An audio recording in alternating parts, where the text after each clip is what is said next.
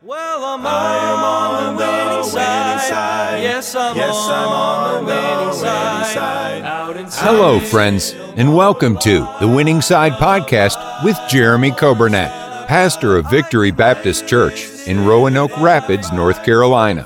It is God's desire for His people to experience victory and to live on the winning side each and every day. We are so glad that you have joined us today and pray you will be blessed as you listen to today's edition of The Winning Side with Pastor Jeremy Coburnett. Thank you for joining us today. It is Tuesday, December 21st. Hope you're having a great day, and we are thankful to have you with us for our Winning Side broadcast. We welcome those listening on the radio, 95.9 FM. And I hope you're having a good day. Maybe you're out and about. Maybe it's time for lunch. Maybe you're going home or going to work, or maybe you're out doing some Christmas shopping. I don't know. Whatever you're doing today, we are glad that you are tuned in, and thank you for joining us.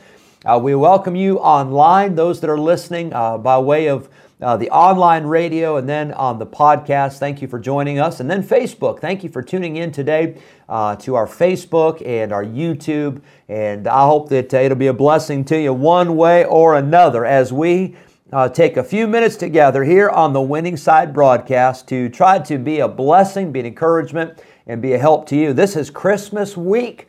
And every day we'll have Christmas songs. Every day we'll have a Christmas lesson, but I hope it'll be a blessing to you. Happy birthday today to Isaiah Smith, and happy birthday today to Sasha Zorns. I hope you have a great day, and may God richly bless you today. Don't forget, tomorrow night, our candlelight service at 7 o'clock here at Victory Baptist Church, and we'll sing some Christmas carols. We'll have a Christmas message. It won't be a long service, but it'll be a special service. If you've never been to a candlelight service before, I want to tell you, I'm not opposed to people that use the pretend candles, but we are going all out, authentic. We are using real candles, and it's a special, special time with the service. It's nothing magical or nothing spooky, but it's very special as we get together and we just prepare for Christmas and celebrating the birth of our Lord and Savior, Jesus Christ. Let's be in prayer for our church, pray for our school, pray for our missionaries, especially at this time.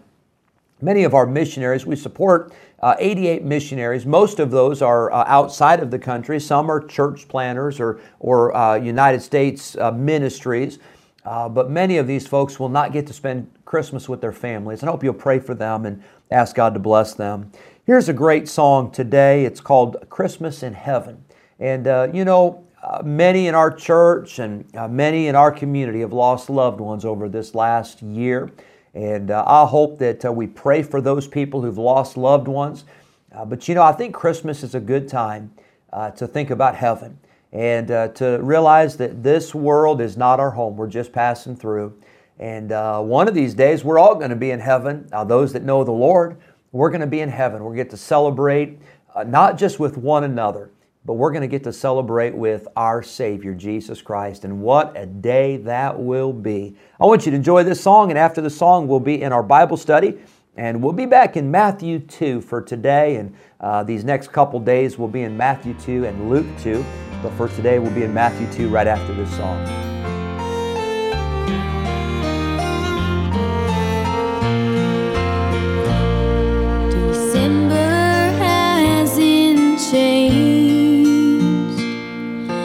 This town looks the same. They still light that tree in the city square. There's red, white, and green shining everywhere. And I wish you were here. And I wonder, is the snow falling down on the streets of gold? Are the mansions all covered in white? Are you singing with angels silent night? I wonder what Christmas in heaven is like.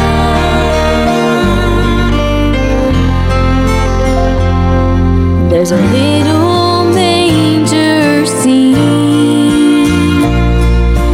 down on 3rd and Main. I must have walked right by it 1,000 times, but I see it now in a different light, 'cause I know you are there. And I wonder, are you kneeling with shepherds before Him now? Can you reach out and touch His face?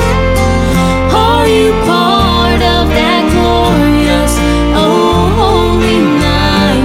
I wonder what Christmas in heaven is like.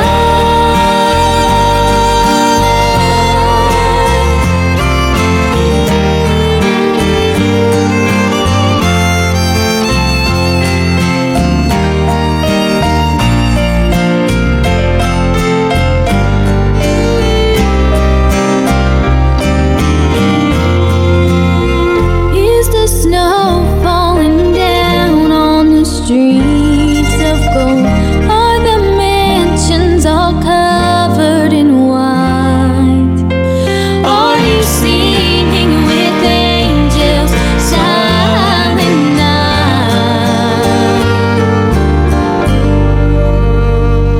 I wonder what Christmas in heaven is like.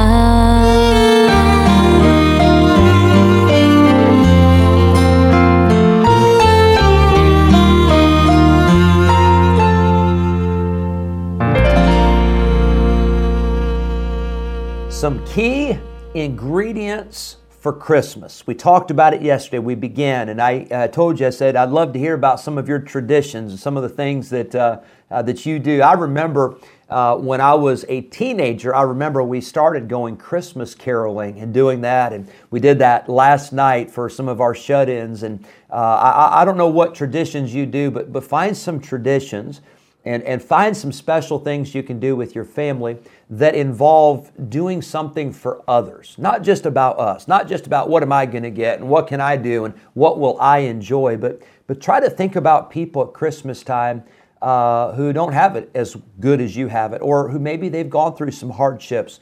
I think so often of our shut-ins who almost without fail, when I talk to one of our shut-ins, and when I say a shut-in at the church, I'm talking about somebody who can't get out.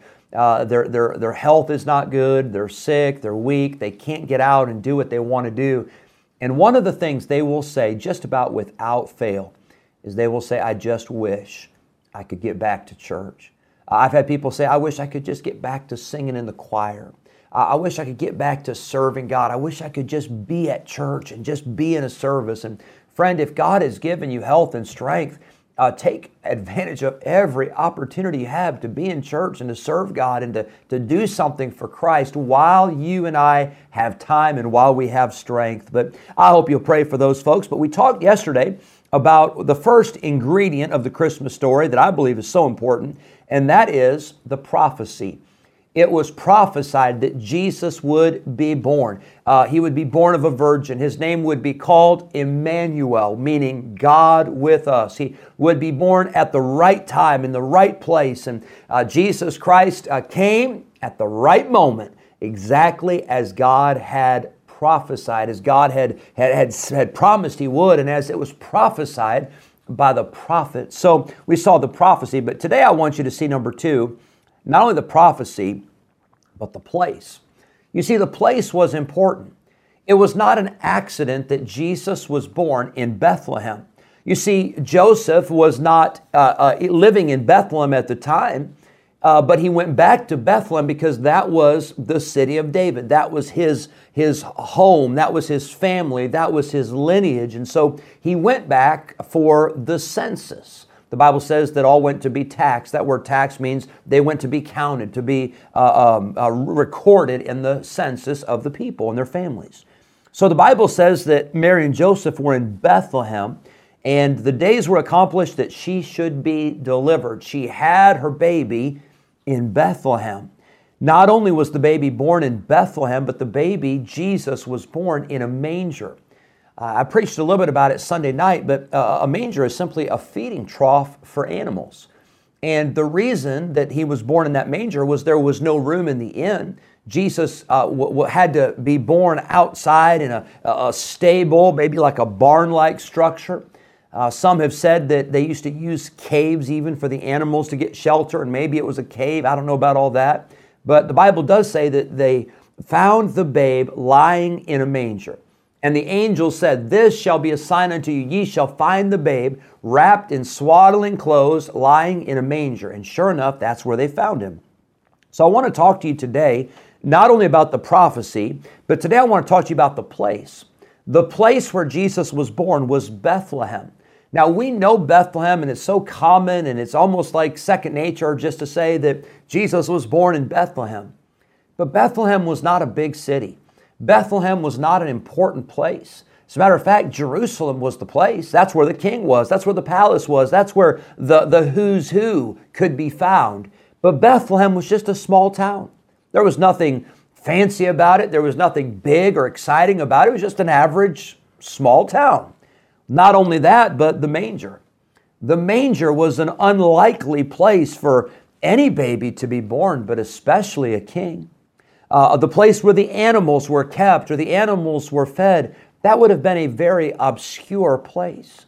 It'd be like if you went to the hospital and you said, "I'm here to see so-and-so, and so-and-so, she just had a baby," and you're expecting to go to the delivery room. You're expecting to go to a room where a mother and baby would be. And if they took you down to the filing room, you'd say, "That's not where the baby's born." Well, they take you over to the business office. Well, that's not where the baby's born. They take you to the cafeteria. That's not where the baby's born. They take you to the janitor's closet. No, that's not where a baby would be born. And in this case, a manger is not a likely place, but it was the place that God chose. I want to say this as we look at the second ingredient in the Christmas story, the place. I want to say that God has a specific place for you. God has a place. God has a spot for you. It may not be a big city. It may not be a big company. It may not be a well-known place. It may be a place where you don't feel appreciated. It may feel like a place where you feel like you're forgotten. But I want to tell you, God has a place for you, and you and I ought to bloom in the place where God has planted us. For you, it's a workplace. For you, it's a neighborhood. For you, it's a ministry or a church or whatever the place is God has for you. It might be a third grade Sunday school class. It might be in a place in the choir. It may be a place on a bus ride. It might be a place in our master clubs or junior church or a place in the nursery. It may be a place at home where you can't even get out, but you can pray for our church and pray for our membership and pray for our services. But God has a place for you. Don't ever forget that God has a place and a purpose for you. And then secondly, I think it reminds us to be humble, knowing that it's about God and it's not about us. You know, Bethlehem was not a famous place, and Jesus was born and not surrounding great circumstances, and there wasn't a crowd, and there wasn't a parade, and there wasn't a welcoming committee. But I want to tell you this, Jesus was born in the place. It was a humble place. Well, Jesus, the Bible says that He came down from heaven and He humbled Himself and became a man. He became obedient unto death, even the death of the cross. Wherever God has put you, I want to tell you, be all that you can be for the Lord. Do all you can for Christ in the place where God has you. I remember when my dad was a Christian school teacher in Rockford, Illinois. I remember we went to Geneseo, Illinois. I had never heard of Geneseo. It was about 2 hours away from Rockford, and Rockford was a place of 150,000, and Geneseo was a little place of 6,000 people out in the cornfields. When we moved there, I think there were 2 stoplights. After we were there for a little while, they added a few more stoplights, but it was just a tiny little place. I'd never heard of it. I didn't know anybody that had ever been there, but you know what? It was the place where God had us. We went from a huge church and a huge property and huge buildings and huge youth group and all that to just a handful of people. But you know what I saw my dad do?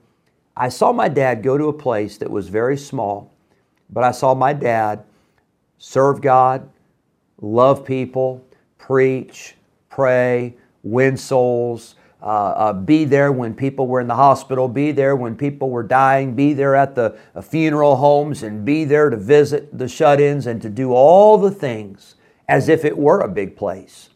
And you know what I saw? I saw God bless a man who was in a small place, an obscure place, a man who was humble, a man who just wanted to serve God, didn't care if he got the recognition, didn't care if anybody noticed, he just wanted to be faithful. And you know what I saw? I saw God take a work in a small place and do some amazing things from it. I've said it before, but in our church alone, we have so many folks who were out of that church and God got a hold of them as young people and now they're serving God and they're living for God and now they're raising their families for God. I want to tell you, the place that God has for you is not small and it's not insignificant if it's where God puts you. If it's where God puts you, it's the biggest, it's the best, it's the greatest place in all the world. Let's remember the place. For Jesus being born, it was Bethlehem.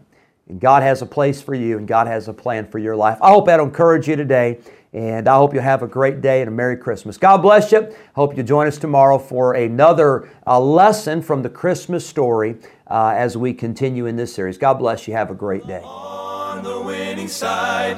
Yes, I'm on the winning side. Thank you for joining us today on the Winning Side Podcast with Jeremy Coburnett, pastor of Victory Baptist Church in Roanoke Rapids, North Carolina. If today's episode encouraged you in your Christian life, would you consider sharing this daily podcast with a friend, a neighbor, maybe a family member, or a coworker? We are grateful for your help in spreading the good news of Jesus Christ. If we can ever be a help to you in any way, please let us know by calling or texting us at 252-308-4600. Thanks again for listening today, and we look forward to having you join us again next time on The Winning Side Podcast with Jeremy Coburnett. Place me on the winning side. Well, I'm on the winning side. Yes, I'm on.